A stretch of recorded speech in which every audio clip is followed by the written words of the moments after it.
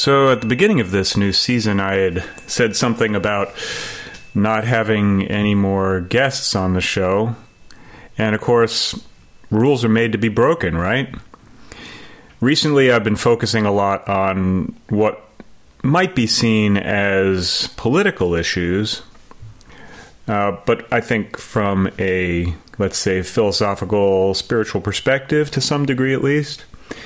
And I was recently approached by today's guest to discuss what I do think is a really important issue, which is the outrage culture that has come about as a result of, well, you could say, social and political circumstances, but also the technology that mediates all of our conversations these days. So without further ado, I present to you David Beckemeyer and our very calm and measured conversation about outrage. Hope you enjoy it. Yeah, maybe just tell us a bit about how you got interested in this particular issue and what you're hoping to accomplish with your focusing attention on it. Yeah, so, I guess we had I kind of reached my own kind of outrage overload, if you will, right? We had sort of some changes over the years, and then we kind of this political debate stuff has just kind of heated up. And I think it got to the point where I kind of hit, I think my last straw was kind of probably some of the stuff around, campaign emails just seemed to get more and more intense. People around me talking about losing friends and family, maybe, with the pandemic and lockdowns kind of, adding to that. And so I kind of started to research some of this and political polarization and kind of the state of the divide in the country and things like that. And it seemed like there's room for a conversation about this. And so that's kind of where this started. And I kind of started to latch on to this idea of kind of the outrage media and outrage engine, if you will, or outrage machine or chaos machine and all these different names that have kind of been given to it. And sort of then looked at that and said, that's a topic we can talk about, and started to go down that rabbit hole and kind of look into that. And that started me also looking into, like, is this a vlog? Do I just write a regular blog, a vlog, or what am I doing here, if anything? And that started getting me to do these things I call these man on the street interviews, where I talk to like regular people, about, and this was like for research to see if this was even an interesting topic long before I even knew what I was going to start. And I really found that enlightening for me to talk to people across, political spectrums and generational spectrums and things like that, and just really go into listen mode and hear like what people have to say. And that was very eye opening for me. And then that helped me kind of, think towards a podcast idea where I kind of, sort of juxtapose the academic stuff, talking to scientists, researchers, authors, things like that, with kind of this human side of talking to, kind of the visceral side of talking to how this applies to real people in their lives and stuff. And so that's kind of what I've been doing with it. What do you think was the most eye-opening aspect of that on the street level conversation with people who weren't necessarily thinking about these things in those terms? For me, it was really what I've sort of characterized as what I call kind of a worldview gap, because we live in our bubbles where we're just not prepared for the differences in our beliefs and our worldview. And I think it really makes it a challenge to have dialogue, because you sort of go in thinking we're closer to the same page and we realize we're a lot farther apart than we thought we were. Like we talk a lot about this people always talk about they that find our commonalities and all that. And there are things there. Like I think you can find things at the deeper moral ethics side and things like that we do have in common. But some of our beliefs, are pretty different. And I think that really breaks up the dialogue, because you literally kind of get shocked. Like you hear a person say a thing that to you sounds like they're just crazy practically, right? And I think it breaks down the dialogue pretty fast for people. And it makes it hard to because so we haven't heard that before, because even in my case, I was just trying to find whoever would talk to me. And often that was somebody I knew, and it would be friends sometimes from, maybe different places on the political spectrum and different from where I'm at. And I had never really had that deep of a conversation like that, because we often just out of politeness or concern for your friendship or whatever, even people I've known for a long time, we never took things that deep just because, we don't really want to take a gamble on that. But when I was kind of in that just listen mode, I'm not going to argue. I'm not trying to change your mind. I'm not, going to send back a bunch of my thoughts on things. I'm just going to hear where you're at. You could really hear, they would really open up and tell you things that I didn't know about people that I had known for years. That was really eye-opening for me. Yeah. So to what extent do you think the approach of thinking of this in sort of, let's say, outrage culture terms, has that made it more possible to have conversations with people, or do you pretty much have to stay in listen mode in order for things to continue in a smooth fashion? Well, and and the podcast isn't necessarily about, well, it is a little bit, but it's not, because I do talk about it, but it's not necessarily just about kind of how do you talk to people or how do you change people's mind and stuff. That is probably the thing everybody wants. Like when I first was circulating the idea or socializing the idea of what this is about, and even sometimes people that see just the title, Outrage Overload, they think, oh, great, you're going to tell me how to fix, the Democrats or how to fix the Republicans, right? You're going to tell me how to do that. And it's not really about that. Although, I have had interviews with people working in this space, like civil dialogue kind of efforts and things like that. And, better dialogue and better conflict even, right? Although that's not my main thing. I do talk to experts about that. For me, how much has it changed me at that? I mean, for me, it's mostly, I think, something like what you're saying. It's difficult. I mean, what I've learned about it is it's really hard and you really have to put a lot of effort in to do that. So for me, the first sort of ask for my listeners is sort of educating them about this divide and also asking us to be more critical of ourselves and critical of our own side. Because when I do these man on the street interviews, I ask things like, have you recognized this and that kind of thing? And everybody's quick to sort of point out the other side doing it. But, I kind of ask them, do you see it in your side sometimes and on people that you supposedly agree with, doing it? And I think that's kind of one of my biggest asks is let's have a lens about that a little bit more and be conscious of when we're doing it and be conscious when it's, people kind of on our side or kind of doing it to us.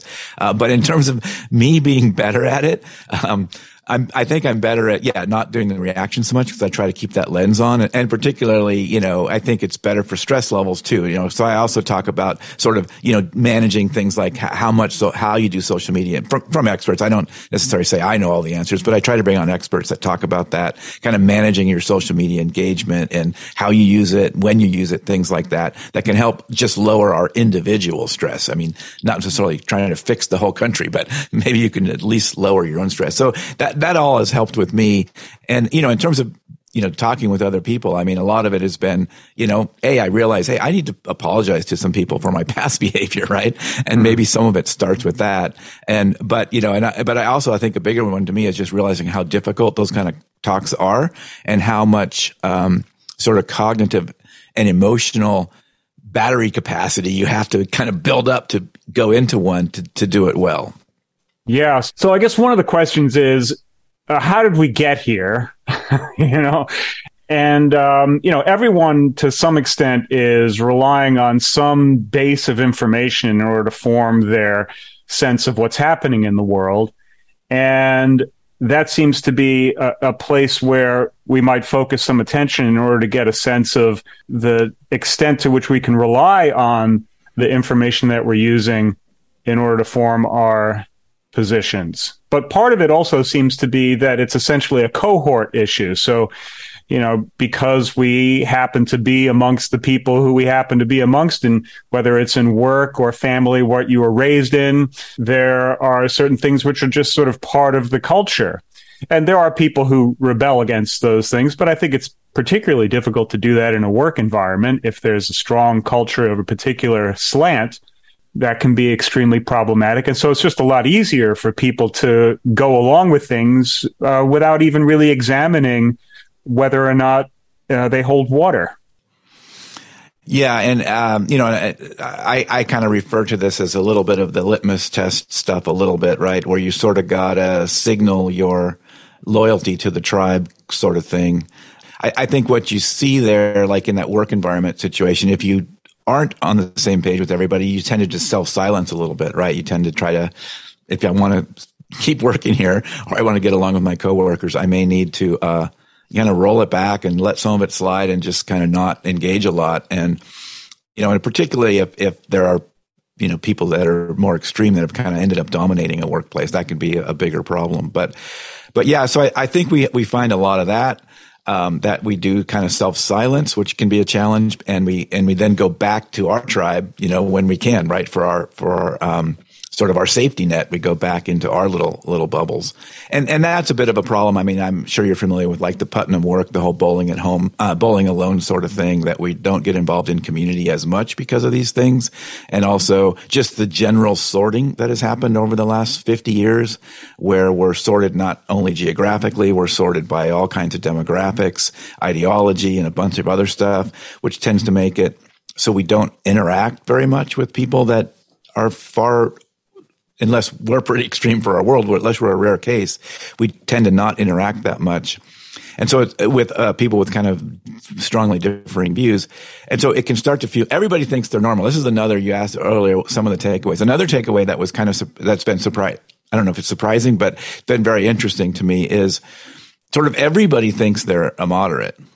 It's an exaggeration, but I mean, everybody, and I hear these things, like I say, I'm just in listen mode. And, I think a lot of objective, the whole definition of objective observer is a challenge anyway, right?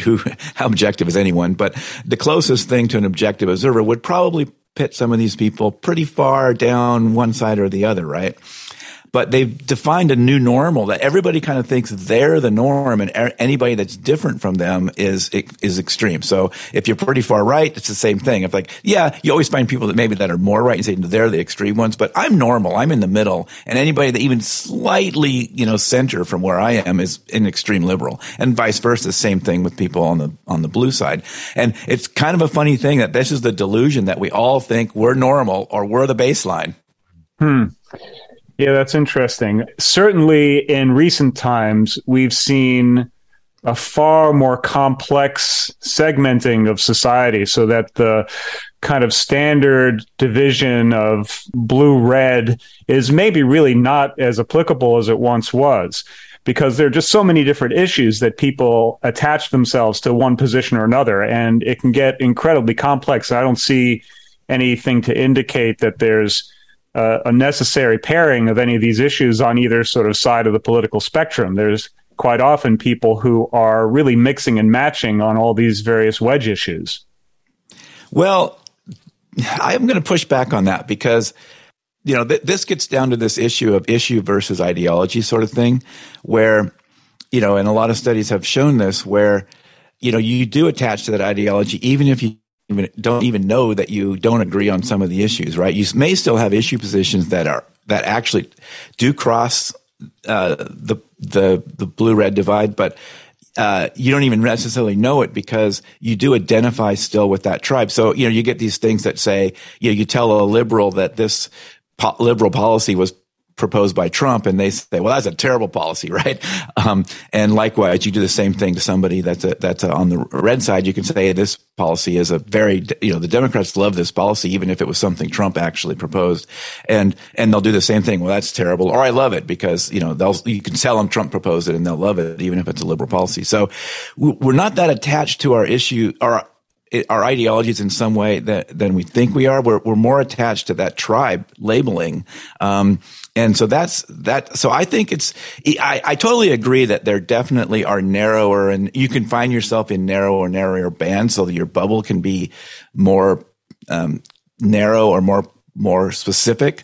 That's definitely true, but people still seem to tend to put themselves in this red or blue bucket in America. And certainly there are, if you're a fringe person that you do have the cross, you have issue positions that cross, you often have to self-silence that, or your own tribe will, back to that litmus test sort of thing, your own tribe will attack you for saying, I agree with the Republicans on this and I agree with the Democrats on that. That's a hard position for anybody to take these days, right? I mean, you have this kind of independent group that sometimes can get away with that. But, for a lot of people, they don't, like even with this podcast, I get, pressure from both sides to be harsher on the other side in some way, right? Whichever the other side means to them.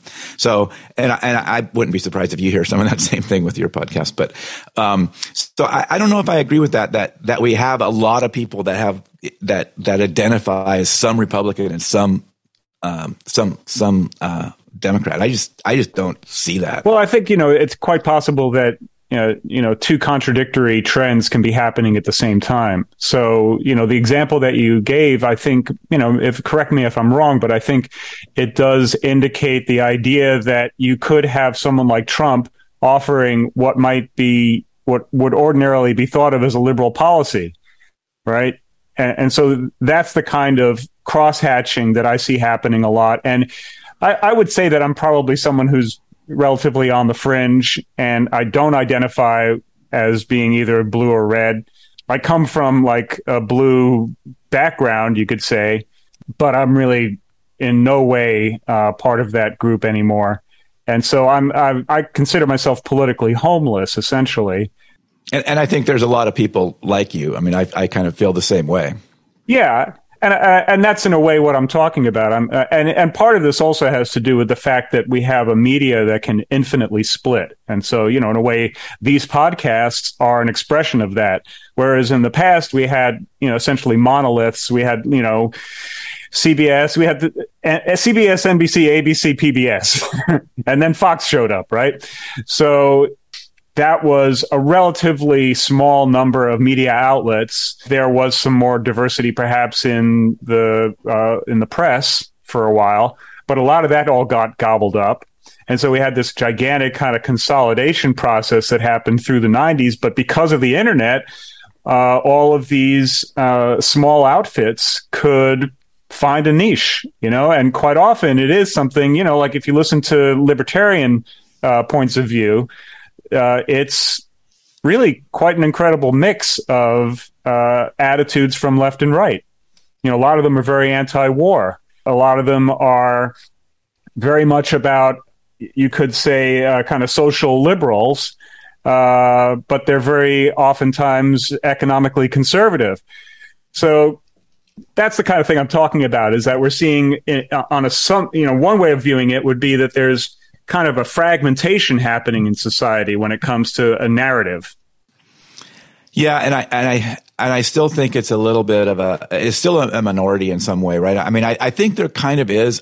Maybe I want to say that wrong, because I think there kind of is. I think I was talking to the people that are running the Dignity Index. I don't know if you've looked at that, but they have a thing they kind of call the exhausted majority, which maybe that's similar to what you're talking about, that there's a lot of people out there that do have those opinions, but they definitely get lost in the noise from the loud majority of ones that, wear a red hat proudly or wear a blue hat proudly and, really take up the cause for the red or blue. And quickly, a quick note on the thing you said about the Trump thing.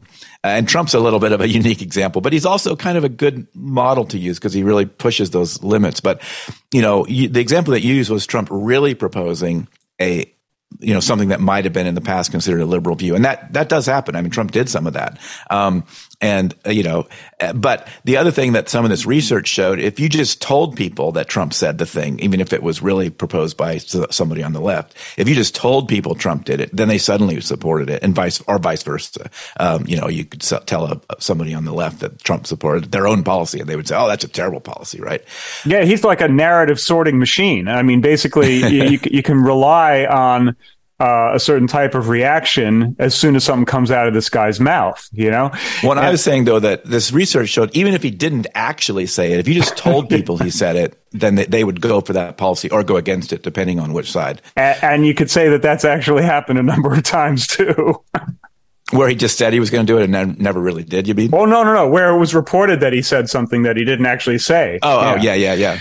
Right. Well, and he was always one of those guys that I was, one thing about him I always wondered about, like people would ask me, do you support him? I'm not sure because I don't even know what he stands for, right? Because he kind of sometimes would just change his mind and I couldn't tell. I might support him. This sounds pretty good, but let's see what he says Tuesday. Yeah, well, that's not unusual for politicians, right. he has an extreme case, I guess. Yeah. He's kind of extreme in all levels, right, about that kind of thing. So in some ways, he's a good model for that you can kind of demonstrate things like that. But in other ways, he might be kind of unique. Like there may be only one. There's no substitute.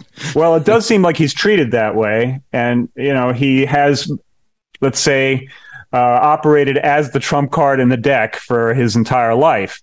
So, that's a strange role, because in essence, you don't get to play that role without the consent of the media.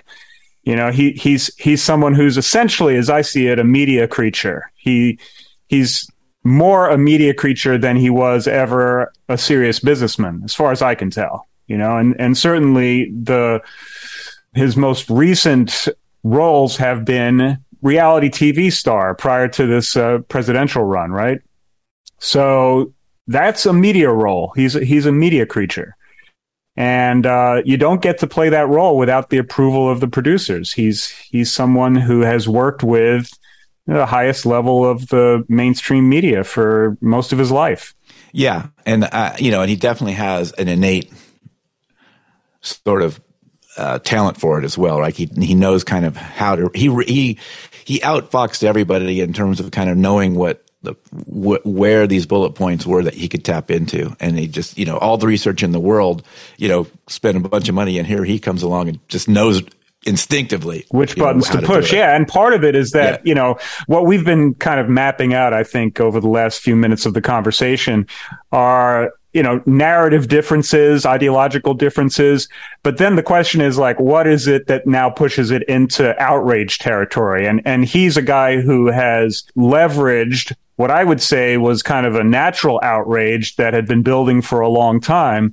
And so, one of the things I'm interested in hearing your thoughts on is, well, first of all, how would you characterize outrage? I mean, I think everyone kind of has a gut instinct as to what it means, but it would be interesting to hear that. And then it seems to me like there's two basic types of outrage. There's an outrage that you could say is completely justifiable on a certain level that has to do with real things that have happened to people. And then there is this kind of cultivated outrage that happens, as a result of, let's say, people who are able to create more outrage for various purposes, whether they're political or for a grift or what have you. So, what are your thoughts along those lines? Sure. So, on your first thing, Trump didn't really cause all these divides, right? I mean, he just knew where they were and knew how to sort of drive a wedge into them. I use the term outrage as almost like kind of a conceptual term. It's mostly about emotions like fear and anger and moral indignation. And I use the term outrage porn a lot. I didn't invent that term, but I think Tim Reeder at New York Times, I think, is decided to use that first. But, and I like that term a lot because you have the outrage side, which, like I say, is kind of this emotional, like they're trying to create these emotions of fear and anger, especially in moral indignation. And the porn side, because we actually like it, like we want it. It lets us feel superior over the other side. We like to be tortured. We like to hear about the other side doing bad things because that makes us feel superior, and then we can get that self-esteem boost and all that out of it. So I love that term outrage porn, actually, right? Because I think it's so much the case. You're absolutely right. I actually did an episode on sort of, because people asked me about, well, what if the outrage is justified? So this is why the podcast is kind of called Outrage Overload, because outrage does have a place, right? It can be a motivating tool. It can be an organizing tool, let's say. So if you look at a Me Too movement or something like that, or in the past civil rights and things like that, outrage can be, and obviously you say, how did we get here? Well, millions of years of evolution. If you look in our past, outrage was a way to sort of enforce the rules of the tribe and things like that, right? So outrage has a role. But if you're always at, 11, then it can't do that motivating thing, because like if you have a thing and you're all calm and then this thing happens and we all agree this is a bad thing, we want to do something about it, then outrage can be an organizing tool. But if we're always outraged about everything, then that tool of it goes around. Plus it goes away. Plus we have all kind of terrible health side effects from being stressed out and mad and angry all the time, right? And we also have this sort of distraction, if you go kind of on the Zen side and the Eastern philosophy, which sort of knew about this, seems to know about a lot lot of the stuff we're in the West are trying to figure it out just now that they've known for centuries. Things like when you're in that rage state, you can't process things well. And so you are less effective, especially if you're in that state all the time. So, you can, if you lower that temperature, then you can look at things and have your cognitive brain get activated a little bit better. And so, I think you're absolutely right. There are these, legitimately outrageous things, but it's kind of a pick your battles problem, right? I mean, I can't be outraged at everything all the time. And I also think, this is more, I don't want to sound conspiracy theory-ish, but I mean, I think both sides like to keep us outraged all the time, because then we're just mad at the other side, and they don't have to, if we're mad at the other side, if they can convince us the other side is evil, you're not going to vote for evil. So they can sort of do whatever they want. You're not going to vote for evil. Yeah. So, it's in their best interest. It's not in our best interest if you're blue and I'm red, or vice versa. It's not in our best interest, either of us, for them to get us mad all the time. So we just think you're evil, because we'll never have a dialogue. We'll never have that debate that sort of makes democracy work. We'll just consider you evil. I'd never vote for you. I'm not even going to let you in the room, basically, to have a conversation. I don't even want you to exist. And so anyway, so I think there's obviously there's benefits to the major parties to keep us enraged all the time. Yeah. I mean, it's a classic kind of divide and conquer mechanism, there was an interesting example of that recently on, what might be considered kind of a fringe enterprise, but there was this anti-war demonstration in D.C. last weekend, and it was organized by, I believe it was libertarians. But of course, there's anti-war groups on the left. A number of them withdrew their speakers because they didn't like some of the people who were involved in organizing the rally, which is, it's kind of ridiculous. I mean, it's a relatively pathetic showing in, the anti-war movement doesn't have a lot of momentum these days. And you would think that would be a group that could put aside their differences, even just, for a weekend at least, to focus on what they consider to be the most important issue, which is an incredibly important issue, incredibly consequential. And some of them were unable to do that. I think that kind of thing is happening all over the place, and it just shows just how deeply that divisive mechanism works. It's incredibly effective at eliminating the power of the people. Yeah, and I think it also ties a little bit back to that kind of litmus test thing we talked about in the beginning too. I mean, some of those people were probably reluctant to get involved, to have their involvement in that aspect, that movement or that rally or whatever known, because it was associated with maybe people that would be, you're not supposed to associate with those people. Like, you're not allowed to associate with those people, or you're going to get, ostracized or kicked out of your own tribe. So I think there's some of that going on there too, that you have to roll out of it, or you can't stay in your tribe. You lose your credibility within your own tribe. So, I mean, I think you have a lot of that kind of thing. I mean, I think I've worked in racial justice, in the past, and kind of still do to a degree. And, and you see that there too. It's like, there's a lot of that. It can be a challenge to the whole calling out problem and stuff like that. I also see it. I think we saw it with the women's movement, women's march movement. They had a lot of that kind of turmoil going on, where, different people had to opt out of it eventually because they felt like they couldn't be associated with, different things. And, so you see that kind of thing happen a lot, where, they're going to use this signaling of who wears what hat overarches the cause you're trying to do, because I can't get involved now because this person's involved. Yeah. So, do you have any sense of how that might be addressed? Like, identifying that as an issue. So is there a way in which, I'm not even sure how to characterize it, but it seems like healing the divide within groups that are ostensibly coming together around a common cause, Yeah, this is one of the main areas where my audience is constantly, sort of saying, so what do we do about it? And so they're constantly looking for sort of prescriptive advice. And, and so I'm kind of early on. I'm only sort of a half dozen episodes in, and another half dozen, or more than that, kind of queued and interviews done and stuff. So I'm only so far into it. And so far, and I ask every guest that I have, every featured guest, every expert, for this kind of thing. Like, what can we do about it? And I have to say, from the academia side, most of them are pretty much doomsayers, right?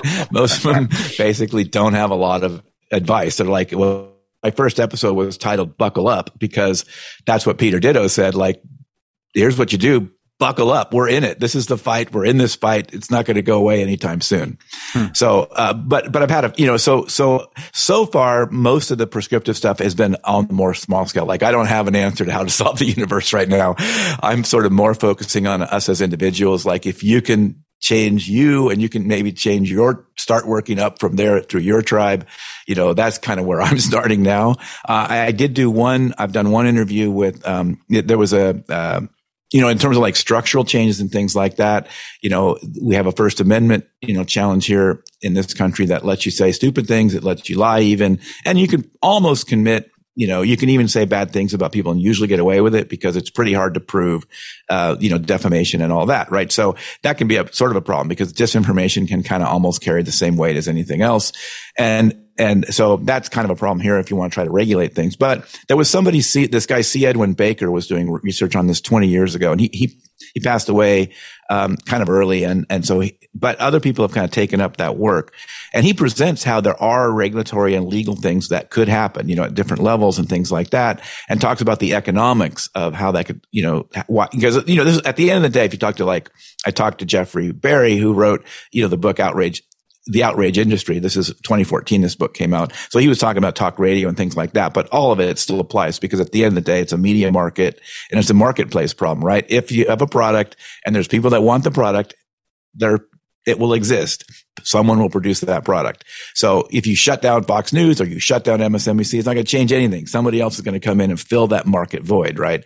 But he has ideas about how this market works and talks about how antitrust in a media context doesn't work the way it works with widgets, right? So it doesn't work the way it works in a normal production world because the product is us, right? I mean, we're the product and we're being sold to advertisers. And so you need a different kind of antitrust model there. And he talks about some ways you could do that, and so those people had hope that things could happen, but it's a slow process and you've got to get sort of the will. And they also reference some things that are happening. I don't happen to have all those references with me now, but I can send you some for show notes and stuff. But so they're a little bit more hopeful that maybe some structural things could happen, but almost all of the prescriptive advice that I've got so far has kind of been more bottom up. It's sort of been, and some of it sounds cliche, just like don't, use social media at better times, use it different ways, stuff like that. Right. So, it sounds like when it comes to a top-down approach, you would have to have some sort of new regulatory framework that would require political capital in order to accomplish it. But it seems like there's just too much political expediency to allowing things to continue as it is to really realistically think that could happen. And so we are kind of left to this mode of just it's our personal responsibility to try to not destroy our own lives with this thing. So maybe we could talk about a concrete example at the intersection between, let's call it, legitimate outrage grievances and what kind of dovetails into this outrage industry. While I really would prefer to not use Trump as an example, I just feel like he just takes up way too much bandwidth. We've already blown it on that in this episode and talked about him, so we may as well continue to flush out that story a little bit. I think a lot of people were just simply outraged by the fact of his election. So there was that kind of reaction, which I think was unusual.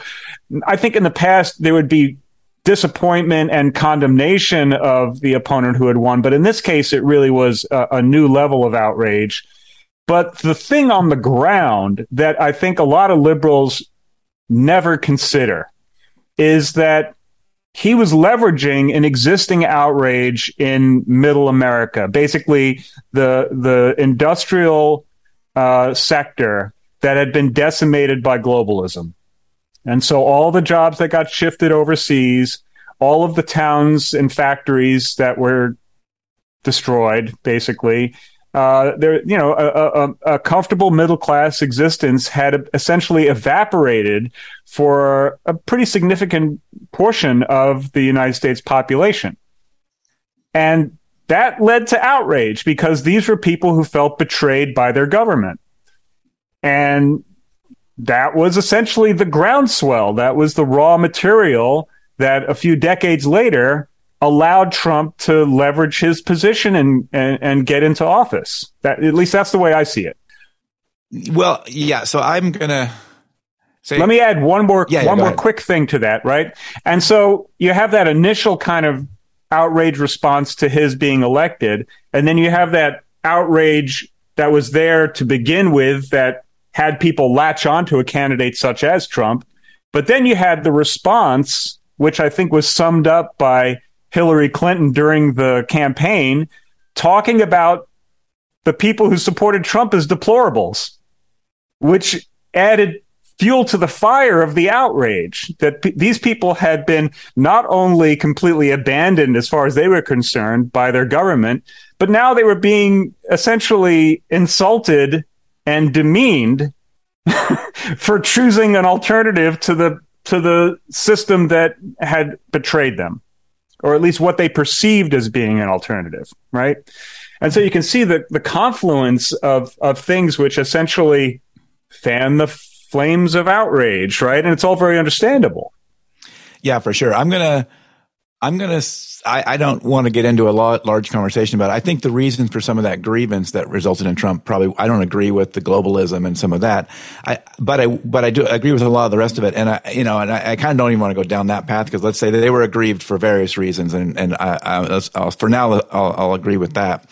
And I think that statement by Clinton is a good example of how you arrive at that grievance, right? Because one of the aspects of that grievance is not all of it, but one of the aspects of that grievance is that feeling of, constantly being, called out, or, in various ways, and sort of in a snarky way, right? I mean, there's this kind of image of the left is kind of often kind of presents themselves like, we won the battle. See, we're so much smarter. Look here, that we've done this. And I think there's a lot of that plays into that grievance as well. There's a lot of a sense, and some of it has been fed by their own campaign, just like the left gets mad about Trump. Before that, you had kind of the Newt Gingriches and all that really pushing. They really switched over to this grievance kind of model. So Trump, just blew it out of proportion, right? I mean, Trump just latched onto it and accelerated, but it had sort of been happening for a while, and you get, so yeah, you had this grievance sitting there that Trump knew existed. And when you get to this issue, and much of it is very well, like you say, it's sort of legitimate, right? It's a real thing. And this is something else when I talk about that worldview gap that, like I say, a lot of people say, yeah, this outrage stuff is bad because, and they'll end it with because the left does this or because the right is always doing it. It's like, not realizing that it's happening to you and your side's doing it too. I think there's a version of that there that's kind of there too. But yeah, a lot of it was very much, yeah. And that statement was so perfect because, yeah, you could argue she said it was some of them, but it doesn't really matter, right? Because when you say a thing like that to people in the other tribe, it doesn't matter that you said some of them are deplorable, right? That little qualifier doesn't really matter when you use a word like deplorable, right? So, well, I think actually the term that she used was a basket of deplorables. Isn't that right? Yeah, she said some of them are in a basket of deplorables. So there's a basket, yeah, but it was definitely qualified that it was a subset. It wasn't everybody, but it doesn't sort of matter when you say somebody's sort of deplorable and they're in your tribe. That's probably not that's not going to work, right? That's going to feed that grievance. And like I say, it kind of exacerbates this idea of, from the right. This is another thing I get from these, I've gotten from, and it's also in the research. This is not just for those man on the street interviews, because this whole grievance thing exists on both sides. But yeah, that kind of language is going to feed that grievance thing and feed that, feeling that the other side thinks they're superior to me.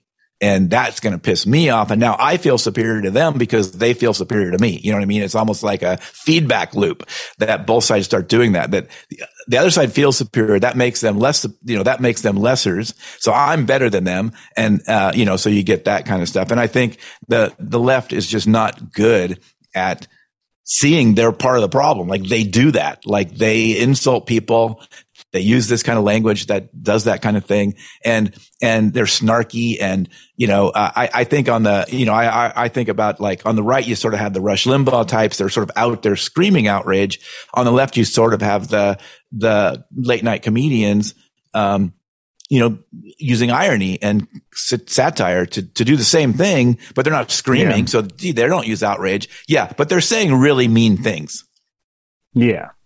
Yeah, absolutely. So it's kind of a big tear down. But, one of the things that strikes me as being a question in all of this is the extent to which, because you were saying earlier that a lot of people like this, like they really get invested in it in various ways. They're deeply attracted to it, and it fulfills some kind of need that they have. And so, one of the things that I've wondered is, what would happen if it weren't available to them? I mean, there's a lot of aggression that goes into this stuff. People are kind of exercising their demons in a certain way. In the past, like grievances might lead to something like a civil war, right? And so, some of the grievances are relatively deep along those lines, But it seems like what's been happening is that people are increasingly playing out their grievances in a more symbolic way.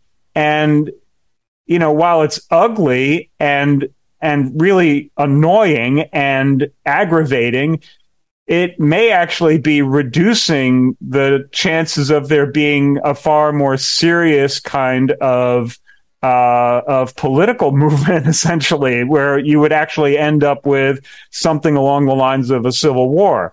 I don't know if we want to get into another example, but this whole January 6th, right? January 6th thing is painted by one side as a literal insurrection, which, I think from the point of view of anyone who's studied insurrections is pretty ridiculous.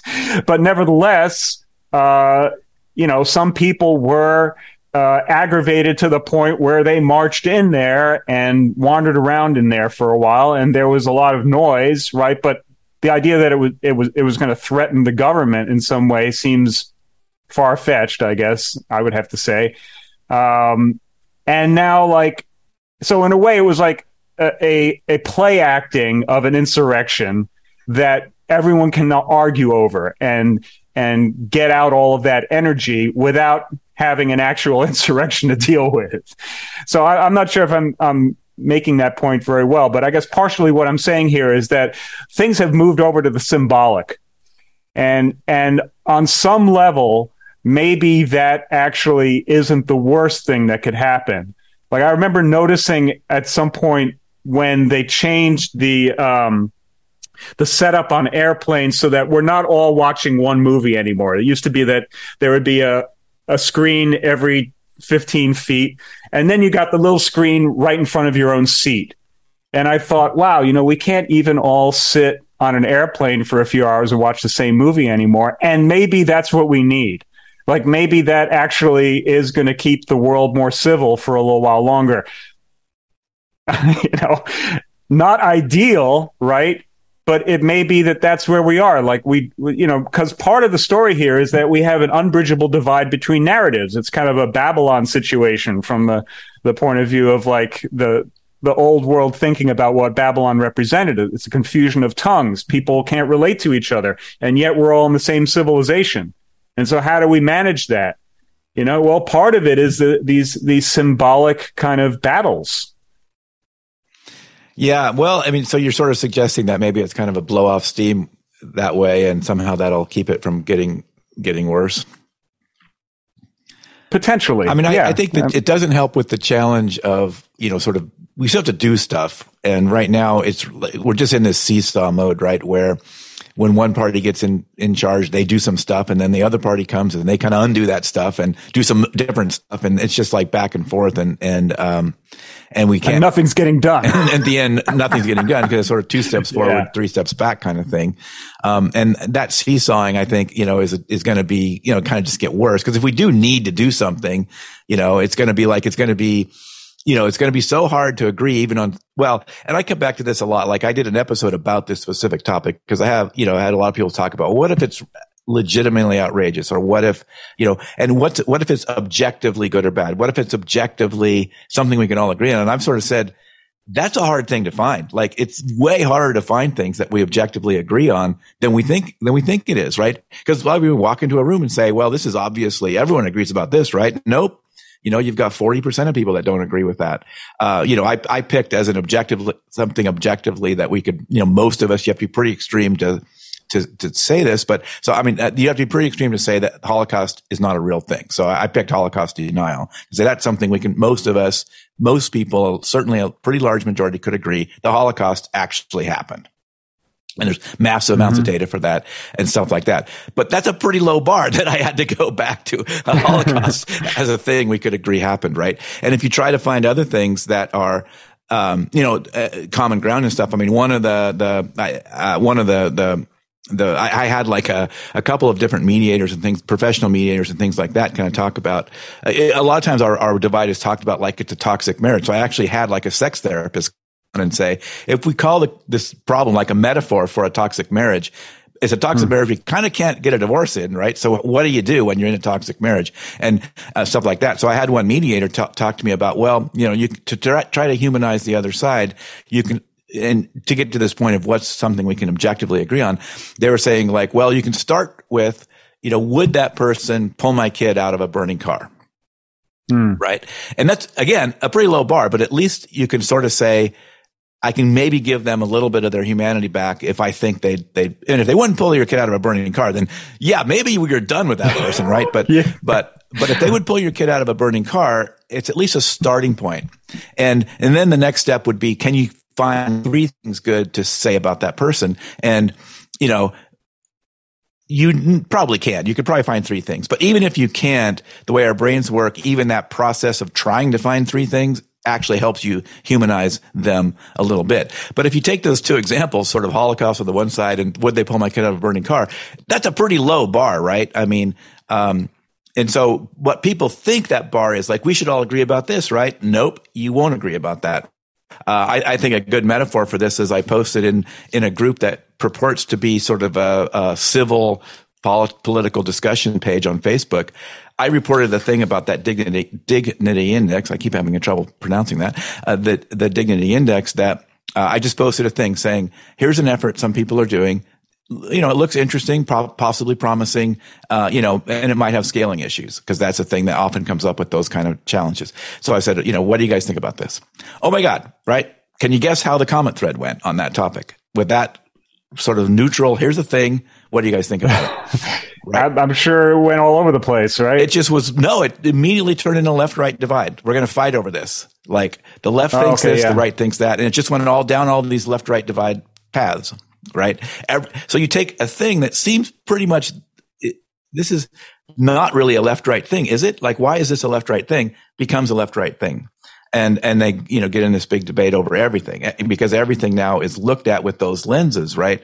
So, now I think I kind of lost your original question, but that's all right. I mean, that's an interesting, it seems like that kind of is a recapitulation of what we see happening politically all the time, where something which might transcend that divide gets sucked into the division, that primary differential, I guess you could say, which is essentially, like in the presidential, in terms of like the presidential election, you'd say it's the argument that we have to fight against the greater evil. So that's the thing which prevents there from being an alternative. So third parties are kind of terminally doomed because everyone is so convinced that the other side is such a present danger. And on a certain, like, if you think of it almost like physics, like it's impossible to resist the most powerful differential. People just get sucked into it. I mean, I've spent a lifetime resisting that. I've always been convinced that that's a terrible political strategy and it can only end in ruin. But on the other hand, I have to admit that, I'm not accomplishing anything by taking that stand, and it's extremely difficult to convince anyone to not go down the red, blue pill path. It seems like that's, there are, I think, again, these kind of spin-off groups. There's, black pillars who just refuse to participate anymore because they think it's all doomed, and there are some interesting fringe ideas. There's a guy who's promoting this notion of a white pill, which is, how do you characterize that? That in many ways, the things that we think we might be heading towards that would be the worst case scenario, we have lessons from history that will probably prevent us from going there. So a lot of people are what they're envisioning is the threat of some kind of a totalitarian system, something that is, capitalism run amok. And his point is like, we actually aren't that dumb. We have learned some things from history, and we're not going to replay the horrors of the Holocaust, right? So, God willing, he's right. Right. But I think that on some basic level, those are the fears that motivate that divide, and so, perhaps there's something there that that might help to, not only see the humanity in other people, but to recognize that we're all scared because there are real concerns about, that we have precedent for in history.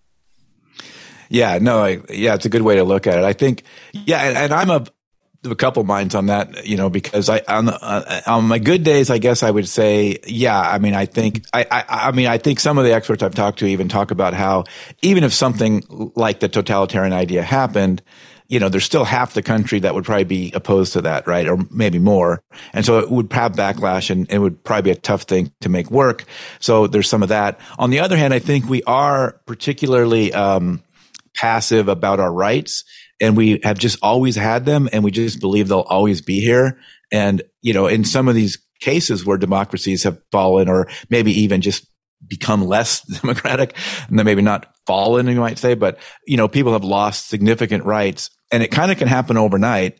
And so you've lived forever kind of thinking that right would just always be there. And then one day it's gone, and it can change a lot of things. I mean, I think Twitter, let's take Twitter as an example. Whether you're for Elon Musk or not, it's an example of how a regime change at a company can completely change things overnight, and you don't get any say in it, right? I'm not on the board. I can't do anything about it. So what's going to happen with Twitter is what's going to happen with Twitter. So you may have thought Twitter was always going to work a certain way, and you just built your life around that, built up your 100K followers or whatever you have.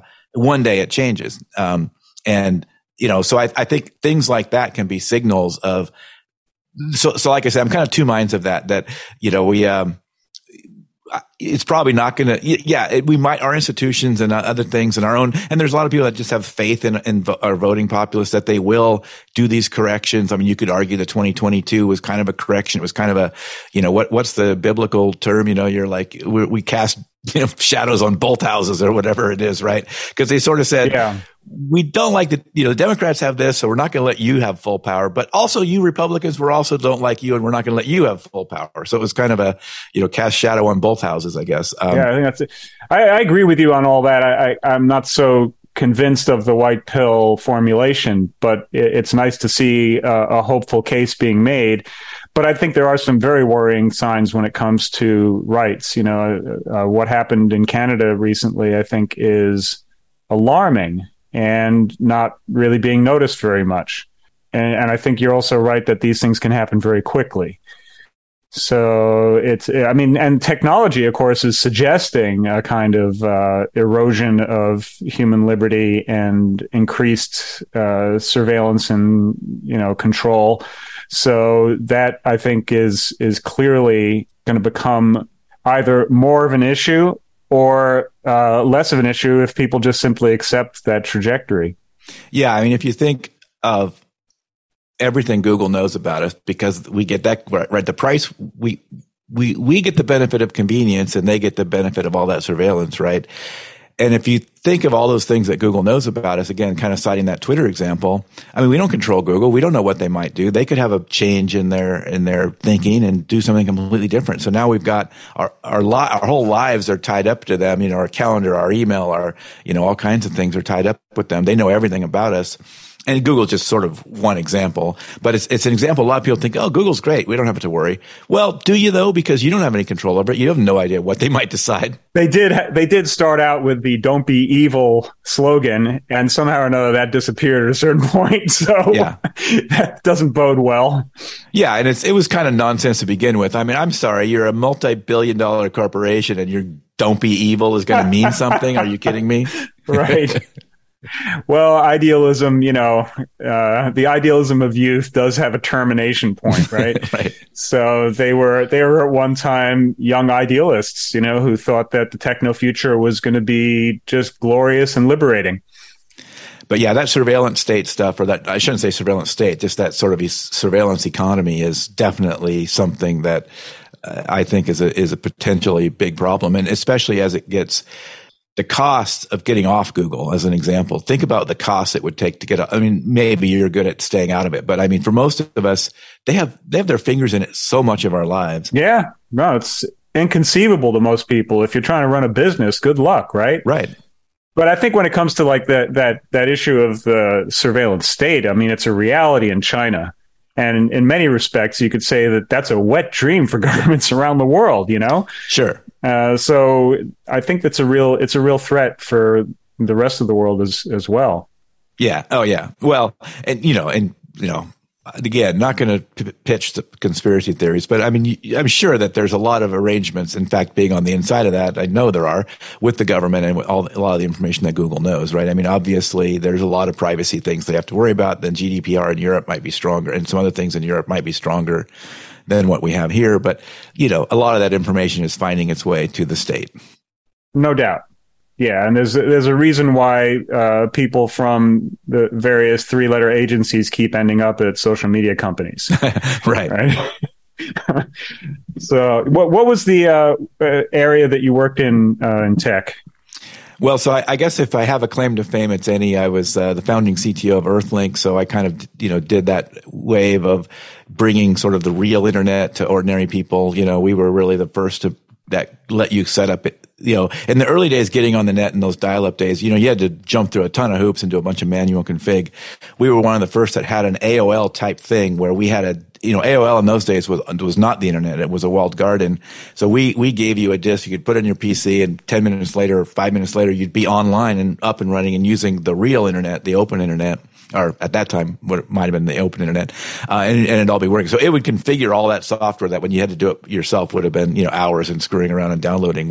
So we had that going. That was kind of what we did. So we brought, real internet to regular people with the same kind of convenience that AOL had, and basically pushed AOL to then switch over to actually offer the real internet later. Yeah, I mean, it sort of through a portal. It was like yeah, it was always through a portal. Something on the side. Yeah. But yeah, I was one of your customers back in the day. Oh, there you go. Awesome. So it was a great service. Cool. Well, I feel like we've covered some excellent territory here. I'm always aware that people tend to listen to the shorter episodes more. So is there anything else that you'd like to kind of discuss or plug or what have you before we sign off? Well, I think if I was going to plug anything, it's, if you do check out the podcast, feedback. I mean, if you check out any of the things I'm doing, I'm still pretty new at this, right? I haven't been going at it too long. I've got a kind of model where I'm trying to interview and talk to real, scientists, experts and community leaders and things like that. But if you've got any feedback, obviously you can feedback on audio quality if you want all that too. But I'm more interested in feedback and sort of design and content. Well, thanks very much for joining me for this conversation today, David. Very much appreciated and enjoyed it a lot. Yeah, well, thanks for having me on, and it was my pleasure, and I really, really enjoyed the conversation. If you'd like to support programs like this in the future, you may do so by going to taijireality.substack.com, where you can sign up for free to get notifications about any content that I produce. Or you can go to patreon.com/taijireality and select your tier. Otherwise, I would appreciate anything you might do along the lines of hitting like buttons, rating on the Apple Store, leaving a comment at Apple Podcasts, on YouTube, what have you. All that kind of stuff definitely helps to give me the incentive to continue producing this content. Thanks very much.